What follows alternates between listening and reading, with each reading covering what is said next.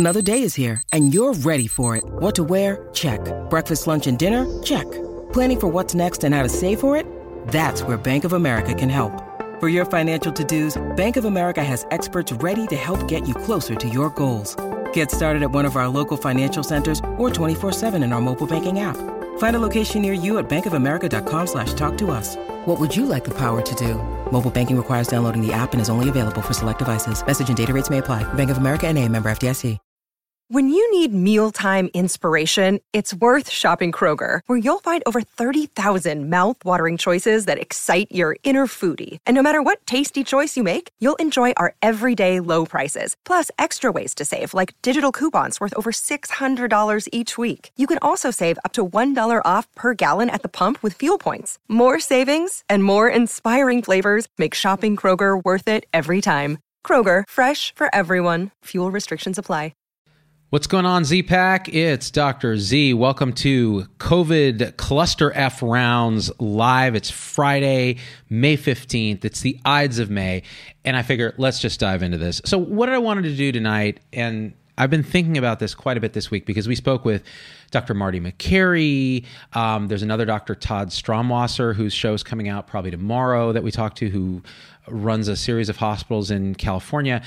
And we talked with Judd Brewer, who's a psychiatrist managing sort of the kind of burnout and stress that's going on during COVID and after and before, and kind of integrating all this stuff, thinking about how the heck we got where we are in this COVID disaster, and why it is that the greatest country on earth, us, America, right? We have American exceptionalism. We're fantastic.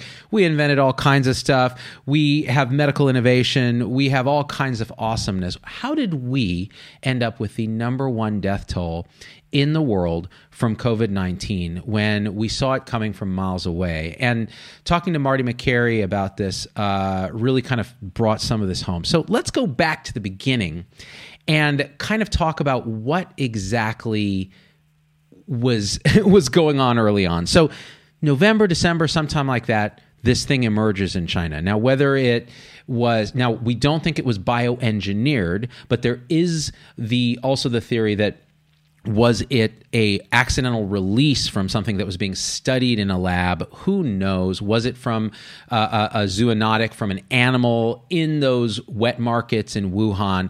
Whatever it is, big screw up number one is, first of all, just that China exists at all in a state where this is allowed to happen. So when SARS happened in 2003, it was a disaster in Asia, and they learned a lot. Pretty much every Asian country learned, oh my gosh, when this happens again, we're going to do X, Y, and Z. We're going to do aggressive testing, contact tracing, isolation, quarantine, screening, all those things to make sure that we don't get SARS-2, the sequel. Well, the Chinese also had this idea, but unfortunately it appears that there were early sort of signs that party members didn't want to rock the boat. It wasn't really clearly and transparently discussed early on. But one of the things that was happening is doctors on the front lines were putting out signals. You remember Dr. Lee, rest in peace, was basically raising the alarm. Hey, this is SARS-2, the sequel. We need to do something. And how much of that was hushed up by the Chinese government. And like Marty Makary said on the show, you cannot trust the Chinese Communist Party as far as you can spit, but you can believe people on the ground. And there were plenty of people on the ground saying, what was happening. So in that sense, now you have a perfect storm already from the beginning, where you have Wuhan, which is, 10 million people. It's a travel hub. You're pushing up on the eve of one of the great migrations in humanity annually, which is Chinese New Year, people leaving everywhere. So before really anything could have been locked down properly, this thing was already spreading all around the globe. The New York Times actually had a great online piece where it was an animation showing exactly the motion of what has been deduced patients were doing. And they were going out of Wuhan to all over Asia, Bangkok, New York, California, basically all around. And so this thing was already getting out. Now, at this point, the Koreans, Hong Kongers, the Taiwanese are getting wise to this. WHO is saying a bunch of stuff. They quickly sequenced the genome, released it publicly, so people could start developing tests. WHO had a pretty robust test. And so the Asian countries like Singapore, South Korea, Taiwan were testing aggressively. We're doing something called contact tracing, which is if someone tests positive or has symptoms or is presenting with a case of this, they would figure out through a pretty aggressive mechanism using technology, which even at the time I remember saying, hey, what these guys are doing, the US would never. You would have privacy advocates screaming bloody murder if we try to do this in the US. And yet they did it, and they did it successfully. So they were able to say, okay, this person exposed this many people, and quickly find those people, have them isolate at home for 14 days, and very quickly actually were able to control the outbreak, even though they had proximity to China, even though all those other things. Now then, what was happening here early on is, CDC, WHO, our government officials were saying, okay, we got our eye on this thing. We think that, it's going to be controlled maybe in a similar way to SARS, because the reason SARS was controlled so well is that you weren't contagious until you had pretty rip-roaring symptoms. In fact, a little after you had pretty rip-roaring symptoms. So screening for SARS was pretty easy. You could actually look at temperature. So if they had a fever, it's already a concern, and any other symptoms. And at that point, you could quarantine and test those people, which was done so well that there were only, 8,000 cases or something worldwide, because they were able to very quickly quarantine, isolate, screen. And that was an international effort. So airports were screening, et cetera. And same thing with MERS, the Middle Eastern Respiratory Syndrome. So because of the nature of SARS, the SARS-1, the original, still a classic in my mind, the disease actually was stamped out for all intents and purposes by taking that reproductive number, the R0, R with a little zero, and squeezing it down so low that the disease actually petered out of existence. And so people who were working on vaccines at the time, Peter Hotez, who's been on our show, found their vaccines being shelved because nobody was urgent about SARS anymore. Now, what happened with SARS-2, the sequel, coronavirus, this current coronavirus? Remember, SARS-2 was a coronavirus as well, okay? So this is SARS-CoV-2. In this case, initially, it wasn't clear. And in fact, the Chinese government was denying person-to-person transmission. They were denying community transmission. They were saying, no, the only cases are potentially from animal to human. But what was happening on the ground was very different. And so for whatever reason, the Asian countries acted very quickly, but Americans were still kind of watching and waiting and seeing and saying, well, we're not going to have community transmission here, or we're far away. They're screening, et cetera. Little did they know that the way the sequel presented, the current COVID-19 disease, is that people could be asymptomatic, have no symptoms, and still be replicating virus and still be shedding and transmitting virus. And as a result, all your screening protocols that don't involve direct testing are going to fail, because people who already have symptoms, it's already out of the bag. They could have been transmitting disease for days prior to developing symptoms. And early data from the Diamond Princess and other situations showed that it's asymptomatic people, a large proportion, maybe never develop symptoms. Some have symptoms that are very delayed until later, and they've been transmitting the whole time. And actually, looking in retrospect at a good example of this, a single asymptomatic patient in Washington State, as part of a choir, a group of people in a large sort of church, where they were doing social distancing, but they weren't wearing masks and they weren't doing aggressive hand hygiene, and they were still like stacking chairs together and exchanging snacks and things like that. This one person infected 53 people that night over a 2-hour period where they were doing their choir rehearsal. And that asymptomatic person ultimately led to 2 people dying in that cohort of 53 infections.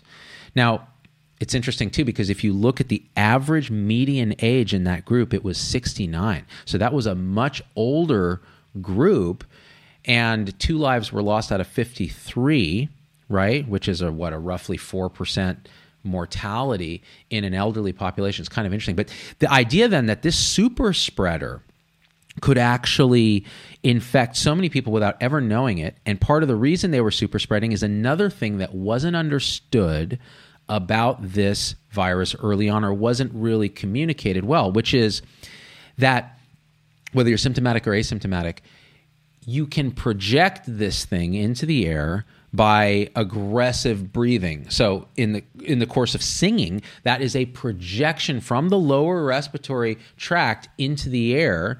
We don't know the distance, but the truth is when you're thinking about infection, you need a particular dose of virus to get you infected. So it has to reach a certain threshold. And you have, in order to hit that threshold, it needs to get in your eyes or your nose or your mouth or on your hands, and then in your eyes, nose, or mouth. And that takes some time. So the majority of cases were not transient experiences where you were briefly exposed to someone. They were close contacts, family members, people living in the same house indoors, which is another thing we learned about this virus, which is it does not like the outdoors as much. Sunlight, UV, high temperatures don't do well for this virus, but indoors is a perfect environment. So here you have this church and a super spreader who has now got a captive audience around them. They're putting the virus into the air, and then people, it's either getting on stuff and people are touching stuff and touching their eyes, or they're just exposed there for a long time breathing that same confined airspace.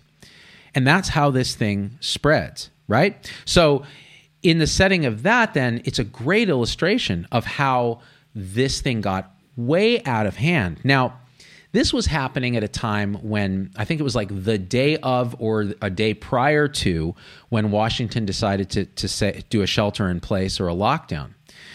So what happened to these 53 people? And this is now we're translating into the American experience. They actually went home. Some of them started developing symptoms. They talked amongst themselves. They started to self-isolate. One of their representatives then reached out to the public health department and said, hey, we think something's going on. They then got tested, etc. But by this automatic process of doing the right thing, having symptoms and self-isolating, talking to public health, they were able to avert possibly hundreds of thousands of more infections. So let's think about that. There was no real direct government intervention. They just decided to do the right thing because they were good, conscientious citizens. And that makes you wonder, too, about, again, if you look at the Swedish experience versus the American experience, the Swedish experience where people are just asked mostly to do the right thing and large gatherings are banned, versus other experiences where you've really had to tell from above, hey, don't do anything. So this being said, at this point, there has been travel to Italy, which is one of the oldest populations on the planet, smokers, etc., high migrant Chinese worker population, did not shut the country down to travel early, ends up with a massive infection rate. They're not known for their DNR, DNI code status, so everyone's on ventilators. The healthcare system gets overwhelmed. People are dying left and right. But at the same time, people are traveling back and forth to New York, which is a major travel hub, and the rest of Europe is getting infected. At this point, the Europeans are already getting wise to this and are doing aggressive lockdowns, spinning up testing, using either their own tests or WHO's tests. So what happened in the U.S.? At this point, early on, CDC says, well, this is a thing. And they are asked to decide what, and there was a great Rolling Stone of all things, Rolling Stone article about this whole process of cluster effery, right? I'm trying not to curse, so you guys will share this. And I'm so tired of people yelling at me for cursing. If you have to go out of your way to send me an email chiding me for cursing, you can F off. And again, I would say the full word, but I want you guys actually to share this today. Normally, I don't give an F. All right. That all being said, the CDC had to make a decision. Do we make our own test, or do we rely on WHOs or another outside test. Now, this is where our great American exceptionalism comes in. CDC is acknowledged as one of the great public health bodies in the world. They said, why would we need another outside test when we can just make our own? And they started doing that. Unfortunately, a perfect storm occurred where there was a mistake in part of the test reagents. It had problems, and they had to recall it, leading to huge delays.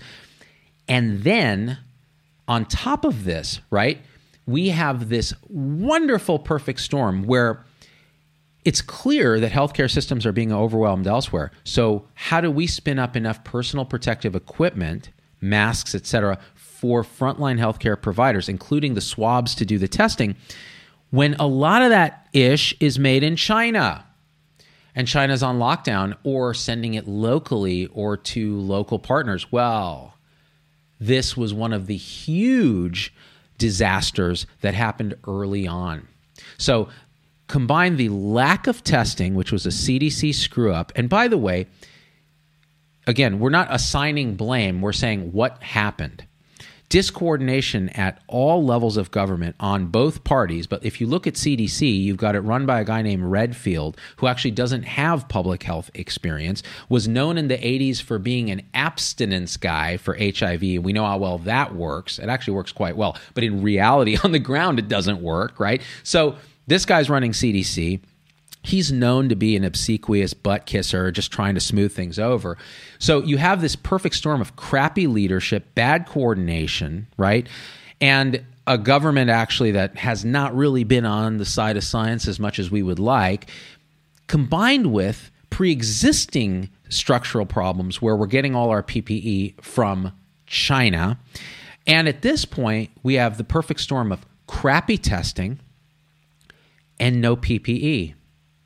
Well, guess what? Those two feed on each other, because if you have good testing, you can determine which patients don't have the disease, and you don't have to burn through your personal protective equipment using it on patients that don't have the disease, instead of needing to wear PPE for every patient who walks in, because you have no idea who's an asymptomatic carrier of this disease. The tests aren't perfect, but they're way better than nothing, which is what we have. Do you guys remember what a disaster it was? People were coming with symptoms and couldn't be tested.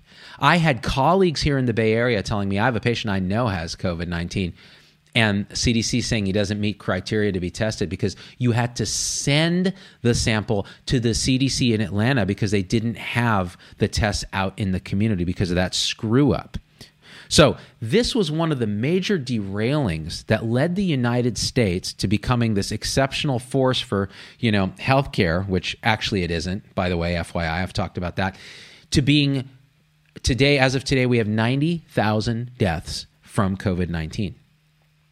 And you could say that a lot of those were preventable if we had done the right thing early on. Now, at this point, there's crappy testing. We're seeing community spread, which is actually underestimating what's been happening because of asymptomatic carriers. Looking at antibody studies, which aren't great. We've talked about this in other shows. The prevalence of this disease is like 2 to 3 to 5 to 15%, depending on where you are. Every location is handling it differently. So San Francisco handled it actually pretty well, clamped down quickly and aggressively, and actually bent the curve pretty rapidly, but sacrifice quite a bit of what people would consider individual liberties, because I have to wear a mask on an outdoor trail system, right? New York was a little slower, and it's a much more difficult thing to handle because it's so dense, so much travel, and the cat had already been out of the bag at that point. So massive rates of infection, healthcare system coming very close to overwhelm, if not frankly overwhelmed, and healthcare professionals on the front lines dying because they don't have enough PPE because of that other screw up that we're talking about. So at this point, it's a complete cluster F, right? And now the Chinese, who figured out pretty quick how to handle this, shut everything down, universal masking. And we're not talking about cloth masks. So let's talk about masking and where this went crazy. So early on, CDC Surgeon General Jerome is saying, don't do masks. I was saying if you wear a mask in public, you're a dick. And the reason I said that is that the masks that people were wearing were surgical masks that they were basically taking from the short supply of frontline healthcare workers who need it. Remembering that the big screw up is we didn't have enough PPE, right? For the people who are at most risk, which are close quarters, prolonged exposure, which means people who are already sick and their family members, and frontline healthcare workers who get this thing at very high rates, which was shown to us by China already. But they figured it out really quick and dropped their nosocomial, their healthcare worker rates very, very low. Including the South Koreans did the same thing, which we did a show with Gloria Huang about how they did this. So at this point, we are way behind the places that are doing this well. They are already in cultures where universal masking is just, that's no problem, right? You just do it. They're using, mostly surgical grade masks. They're not using cloth diapers on their face. At this point, CDC changes its tune and says, well, all right, let's try to weigh what's going on. Instead of, if we say everyone should wear a mask, then they're going to go out and buy surgical masks. So we're going to say it's okay to wear cloth masks, save the surgical mask for doctors, which of course doesn't work because people are going to go buy surgical masks wherever they can. But then let's use cloth masks. Now, the problem with cloth masks is, maybe they reduce the aerosolization of large droplets better than nothing, right? And that's the problem. It's not so much about protecting you, it's about protecting other people from the droplets. If you have asymptomatic carriers, but they're wearing something on their face, the chances of them spraying the area with infectious material, people touching it, touching their eyes, or breathing it indirectly, much, much lower. They said, go ahead and wear these cloth masks. And of course, people don't really know how to use them. They're still touching their face. They're putting their cell phone to their face. They're wearing gloves and touching stuff and touching. So again, an education issue, which I ranted about, saying I think cloth masks are dumb because people are going to misuse them. Now, where has my thinking evolved and where should we be going with this? Because right now, I think masking is becoming more accepted. You can already start to watch the stigma decrease about masking in the U.S. in areas where there's dense urban environments. So in the Bay Area, I'm now seeing pretty much everybody's wearing a mask. It took a while. It took a few weeks, right? Just like in Asia. And if you look at the countries that handled it well, there's correlation, not causation. There's correlation with universal masking and lower transmission rates for the reason of common sense and scientific extrapolation, but not direct data. And that's another problem with cloth masks. We don't have good data in the wild that these things actually are reducing transmission because we don't know what the transmission rate is out in the wild. We know that probably the majority of transmission is occurring indoors with people in close contact for prolonged periods of time. So yes, grocery stores, it makes sense. Subway, it makes sense. Does it make sense on an outdoor trail system? That's nonsense, right? Just working from first principles. Again, who's going to study it right now? We need the actual data to show us. We know that, hand washing reduces transmission for many other diseases, and most of our data we're extrapolating from influenza studies, which may behave slightly differently. All right. So now you have different levels of lockdown across the country because this country isn't one country. It's a series of federated states, basically, that each have their own thing going on. So Gavin Newsom in California is one extreme, and then you have whoever else saying just smoke them if you got them, right? So it's going to be very different. But of course, that may well be appropriate in America because the rates of infection and our risks are different. Now, let's get back to why American exceptionalism actually harmed us here. We are an exceptional country. We're exceptionally fat. We have exceptionally poor diet. We have exceptionally high rates of chronic disease. We have an exceptionally high gap between racial groups in terms of social determinants of health. So if you're African American, if you're Hispanic, you're more likely to be poor, live in a congested area, in a smaller space, and have to take public transit.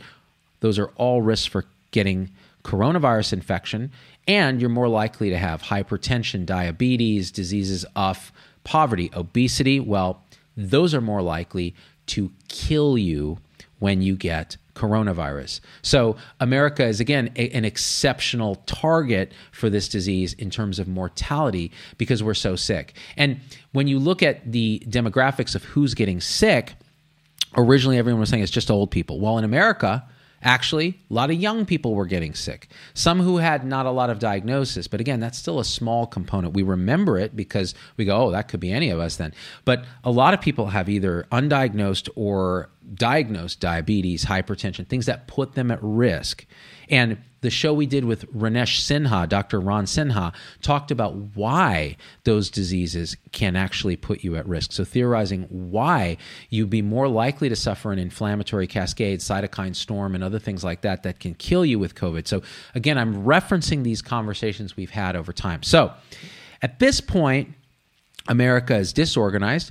They don't have the testing. They don't have the universal masking culture. So what do we have to do? Very draconian measures that shut the economy down in a way that causes economic turmoil and disaster and huge unemployment, which leads to more suicide, more mental illness, more domestic abuse, more pediatric abuse, less people coming to the hospital because they're afraid of getting COVID, so they're not getting their regular vaccinations, which what's going to happen when you combine a COVID epidemic with a measles epidemic with a flu epidemic because no one's getting vaccinated. So you have a complete screw up, everything kind of all the Swiss cheese holes aligned to have this bullet come right through and hit us. So that's why we are where we are today. It's a series of unfortunate events, right? So here's the question. Where do we go from here to make this better? And this is where I'm actually quite encouraged because I think we're actually going to come out of this better than we went in on many levels, right? We're going to be doing more telehealth. We're going to shake up administrations, how physicians and other healthcare professionals are paid. We're going to change ideas around personal hygiene and working from home and commuting. We're going to reduce traffic and congestion. We're changing the face of our economy to be one that's much more, work from home, stay with family. We're changing how we educate our children. They're using tools like Zoom. It's not perfect, but it's a different way of doing things. And then as far as the virus goes, I do think, and Marty McCary and I agree on this, that the warming climate in the summer is going to kick this thing in the butt for a while until the second resurgence in the fall. So we have time to prepare. Yes, they're working on vaccines. Now, the problem is, here's another thing that's uniquely American. One of our big strengths as a country is that we have open, free speech. We have a robust social media apparatus. Well, combine those two, and what you do is you start to weaponize disinformation. And we're seeing this already with COVID-19. So you have people out there protesting lockdowns, not wearing masks because they believe conspiracy theories that are crazy. Now, if you're out there protesting lockdowns because you believe that the economic consequences of a lockdown outweigh the known scientific consequences of COVID, that's a decision you've made based on what your values are. That's fine. I'm going to repeat that. That's perfectly reasonable. People of good intention can disagree as to the best way that we want to fight this. I think it's perfectly reasonable for a person to say, I'm not saying I'm saying this, it's reasonable for a person to say, we should have just let this rip through the community and kill who it's going to kill and get it over with and develop herd immunity and develop a more resilient economy and a better way to fight pandemics in the future. I don't take that stance. I think it's not compassionate. I think the care versus harm principle applies, and you're killing people who could have been saved, including healthcare workers, because they don't have PPE. But somebody who says that is making a balance, saying he or she believes that more people would die from the economic turmoil and the prolonged nature of flattening the curve. Instead of the curve hitting us all at once and wrecking everything, the same number of people get infected over a longer period of time. That's no good. Now, why would someone believe that? Because vaccines are not easy. Anyone who tells you that a vaccine's coming in like 12 months is trying to sell you something. That is not safe. And our interview with Dr. Paul Offit, who has made and invented vaccines and has every incentive to push a vaccine, was very circumspect and cautious about this. And I think we should be too. We should be working on it with everything we have, as well as antivirals and all that, actual treatments. But at the same time, we need to understand that that's not coming right away. Now, back to disinformation. The people that you cannot forgive are people who are latching onto these conspiracy theories and denying the actual scientific facts, which are pretty clear now. It's taken us a minute to really get them settled, but it's pretty clear. In elderly people, this is way more fatal than flu. In lower risk people, maybe not so much, but in elderly people, this is a killer. In people with chronic disease, this is a killer. We've had plenty of guests on the show. Scott Weingart is one of them, talking about how this disease is so different clinically from flu in how it's killing people. We're seeing, and this is the evolution of this understanding of this disease, we're seeing blood clots in patients who have no business clotting. We're seeing inflammatory cascades and multi-system organ failure. We're seeing heart pathology because of ACE2, presumably ACE2 receptor-mediated damage from the virus. And again, we've talked about this in other shows, our medical updates. And this is remarkable in that people who are recovering can suddenly die of a cardiac arrest. And now we're starting to see, whereas before we thought children were not affected really at all, we're seeing a rare but still very concerning pattern in children of this multi-system inflammatory syndrome of children, MIS-C, which looks like Kawasaki's disease, which is an autoimmune disease in children that affects blood vessels in the heart, larger blood vessels in the heart. We're seeing a slightly different syndrome that resembles it somewhat in children now, and the cases are popping up in a way that's way more than random probability, and they're often associated with a positive COVID test or an exposure to the coronavirus that causes COVID-19 disease. So as this disease evolves, our understanding of it evolves. Originally, everybody was getting intubated early. Even I said, hey, the standard of care from what we're seeing in Washington State is intubate early if you think people are looking like they have low oxygen levels. Now we're realizing there are people called happy hypoxemics who can actually tolerate low oxygen levels quite well. And so avoiding the cascade that happens when you put a breathing tube in someone and force air into their lungs under pressure, that creates its own set of problems. And we talked to Dr. Wes Ely on the show about that set of problems that you create. How do you balance that? We're getting better at that. One of the advantages of flattening the curve, by the way, is that you buy yourself some time to learn how to manage the disease.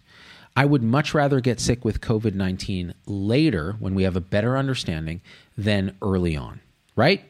And so this being said, right now, we have to understand what we don't know is still a butt ton. What we know is actually growing by the minute. The way we're going to manage this moving on is we're going to take advantage of what's going to happen in the summer, which is going to be a slowing of infections. Take advantage of the time we've bought through our lockdowns. Start to open up where appropriate, doing it thoughtfully. Absolutely, we need to do that because the economic damage and the damage to our way of life costs lives, period. So we have to do that, but we need to watch carefully. And at that point, we do need to consider if we can get PPE spun up, ditching these stupid cloth masks and getting everyone surgical masks. Why isn't the government spending that $3.2 trillion stimulus package on rapidly building factory capacity to manufacture surgical masks for the public? Instead of sending, in addition to sending someone a stimulus check, send them 5 surgical grade masks, which we know from the South Korean experience and the Singaporean experience actually work quite well, right? So then people aren't wearing, flimsy bandanas that give them a false sense of security. And I think we could actually do a lot better, change the culture and the stigma around masking, right? And there is one. So that being said, you do that. Then the question is, in America, are we ever going to be able to spin up a quote-unquote army of contact tracers? This is where I have a lot of reservation because Americans just hate that stuff, right? They have to be shown death and despair at their doorstep to give up, their privacy or to, give up the freedom not to wear a mask, something like that. And in places where that is happening, like New York, they're willing to do it. In places that haven't seen enough COVID, they're willing to deny it even exists as a thing. They think it's a government conspiracy. And there's no way they're going to let contact tracers, violate their privacy. So we have to start to think about what that means. And the question is, are we ever going to have enough capacity to do the testing and the contact tracing that would lead us to a Singapore-like outcome? Or are we going to be stuck with this is going to burn through our population at a rate that is slowed by some of the auto distancing practices? Now back to this. Sweden. There's all kinds of press on Sweden, and how you read that press depends on your politics. If you're right of center and you're a right of center press outlet, you're going to spin that as, hey, look, these guys didn't have draconian shutdowns and they're doing just fine. If you're left of center, your press is going to spin it as, look at the excess number of deaths in Sweden relative to other countries that did more aggressive lockdowns. Here's where I think the truth is, and as usual, it's somewhere in the middle. Most of their deaths are in the elderly, in nursing home populations, which they did not manage correctly early on. They self-admitted this. But the rest of the population is doing what that choir in Washington State did. They're doing what a grown-up, responsible person would do. If they had symptoms, they self-isolate. They're doing basic rational self-isolation. Now, they're different because the majority of their households are single-person households. Social distancing is built in. In America, that's not how it is. In Louisiana, there's multi-generations living in a single house. And a lot of the infections happen in those homes in close quarters with sustained contact because it's area under the curve of how many virus particles are you exposed to over time. So it's a very different experience. But the auto-regulation of people just saying, you know what, I see a lot of people are getting sick. I'm going to be a little bit more careful about going out. If I have symptoms, I'm going to wear a mask no matter what, this kind of thing. That can help a lot. And that means actually relying on our fellow citizens to do the right thing so that we don't have to necessarily shut down the economy, right? Grocery stores have actually done a pretty good job. Even in, you have places where the curve has been bent a lot. Grocery stores are open. People are wearing masks. Right? Checkout clerks aren't getting massively sick. So something's working. And we should learn from the bright spots of what is actually working, which we've talked about on the show, the different bright spots where things actually work. So that all being said, let's see if we have some comments here that we can read. Is it possible that COVID is an autoimmune virus that affects lungs and other systems? Well, says Gail Keitel, we know that the immune system is a huge part of how COVID-19 causes its havoc. Part of the reason is it's the immune response to the virus. So the virus itself can cause havoc by actually killing and causing what they call direct viral cytopathic effect, harming cells it directly infects. And those can include lung cells, the cells lining the blood vessels, which is one theory as to why there's so many blood clots in patients with COVID infections, because you're damaging the endothelial cells and allowing the clotting cascade to occur because you're exposing compounds underneath those cells that cause blood clotting, because the blood thinks that, I love to personify blood cells, the blood thinks that there's been a cut and it needs to clot because it's seeing blood vessel wall that it normally doesn't see. That's actually kind of what happens in a heart attack too, when you look at myocardial infarction. So that being said, there's direct cytopathic effect of the virus, but then there's also the response of the body's immune system to the virus that can be overwhelming and can cause infiltration of organs with inflammatory cells that are parts of the immune system, as well as cascades causing low blood pressure and organ failure that come from an aggressive response. Think about anaphylaxis from a peanut allergy. That's your own immune system killing you, right? So yes, it has a huge immune component. And one of the theories why it affects older people more than young is that older people have been more exposed to coronaviruses over time. They have a stronger immune system that can actually partially has some memory of previous coronavirus and mounts this huge but ineffectual attack on the virus that then causes more harm to the host. So that's one theory. Now, let's read some other comments, actually. When is it safe to see our families, says Dana Zentgraf. So this is where Americans have all of us have a very bad grasp of risk and benefit. So a lot of people ask me this question: when is it safe? I'm a grandmother. When can I see my grandkids? My own parents ask me this question: when can we see our grandkids? Well, you have to weigh a few things. What's the risk of the activity you're undertaking, and what are the benefits to you and those around you? If the benefits outweigh the risk, then you take that action. If the risks outweigh the benefits, then you wait. So let's say you're a grandparent and you want to see your grandkids. Well, we know that children and adults can be asymptomatic carriers. We know that older people are at higher risk of dying of COVID-19. We also know that older people are at risk of dying from loneliness-related disorders. We also know that if you were to die of something else because you're not going to the hospital because of COVID and you don't see your grandchildren, that can leave long-lasting scars on the family. There's all kinds of considerations. So how do you mitigate the risk, which is dying of COVID, and maximize the benefit, which is hang out with your kids? Well, one way might be going and seeing them from a distance on a front lawn outside where it's sunny. Well, UV rays, it's warmer. Maybe you're wearing masks so that if somebody coughs or projects something, you're safe. That's one way to mitigate risk. Or you may say, I'm okay with getting infected and I'm willing to see my grandchildren because I know I'm not going to make them so sick that they're likely to die. That's very unlikely. So you can weigh the risk that way. This is the same thing as we open up. How much risk are you willing to take? Do you want to go to a restaurant and not wear a mask and have a waiter who is wearing a mask, thinking the risk is not that high if there's good ventilation, especially if there's outdoor seating? And I think we ought to weigh risks as a society. What are the risks of hiking on a trail that isn't crowded, like Central Park, say? Well, they're pretty damn low.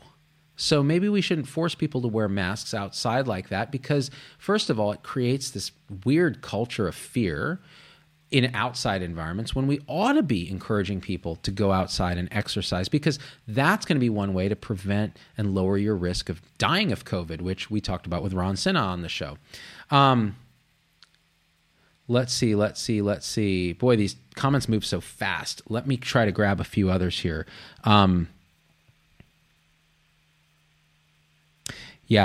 Debbie sees some really dumb stuff as a retired infection nurse. How do you know for sure the virus will go down in the summer? Says Okisha. It already went away. These comments scroll too fast, you guys. Stop leaving comments. Wait. Oleshka G. How do you know it'll go down in the summer? And even if it doesn't, how do you know? It's just already just spinning. And even if I try to hold it, it doesn't stay. All right. I'll try to understand this. We don't know, but we have inferences from what we see in states that are warmer and countries that are warmer. They have lower infection rates. Other coronaviruses don't do well in warm climates, and influenza doesn't do well. Even that's a little controversial, but doesn't do well in warm. That's why we see it predominantly in the winter, although it's also because schools are open in the winter and influenza travels quite quickly through children, right? So this all being said, I think we may have hit, let me see if there's any other comments that I can see here. Do you believe there will be a rebound, Teresa Gates? It's not a matter of belief. This is a simple mathematical fact. Unless you extinguish the virus like you did with SARS, all it takes is another individual to be a super spreader and you have a new cluster if people aren't vigilant, if we aren't doing contact tracing and extensive testing and screening. So it's a foregone conclusion there'll be a second wave. But the question is, again, this is a bad disease. Nobody wants to get it. It may just be inevitable that we have to go through this, do the most harm reduction we can, knowing that there will be people who die and get sick and have long-term consequences. It's the other thing we don't talk about. We don't talk about the PTSD in healthcare workers and in people who've gotten sick and are tortured in the ICU, paralyzed and sedated and not getting sedation holidays and not getting spontaneous awakening trials and spontaneous breathing trials that Wes Ely talked about on the show. And they're suffering prolonged cognitive deficits. We're not, really talking about those things, but those are things we have to consider when we talk about the impact of this disease. So it's a bad disease, but it may be one of those things that's just inevitable because of all the screw-ups and everything that happened. We got to get through it. We will, and we'll get back to some semblance of what's a new normal. And my opinion is the new normal will be better, actually, than the old normal, which was complacent. And I suspect that the habits we learn between social distancing, hand hygiene, masking when you're sick or when you're not sick, might actually find that we reduce influenza and other respiratory diseases, particularly among elderly and those that are vulnerable, in a way that's permanent, which would be fantastic. So I'm actually quite encouraged that American exceptionalism will actually find a lot of good silver lining. I think we're going to totally revamp the healthcare system. And I've been talking to a lot of leaders in healthcare actually who are working on thinking about how we're going to do this, because it's all about how we're paid. If we can change how we're paid, one of the great things that could happen is COVID-19 could tear through our politician leadership and just sideline them and we get new leaders. That would be great, but that's wishful thinking and also a little mean and not compassionate, but still, I'm just saying greater good people.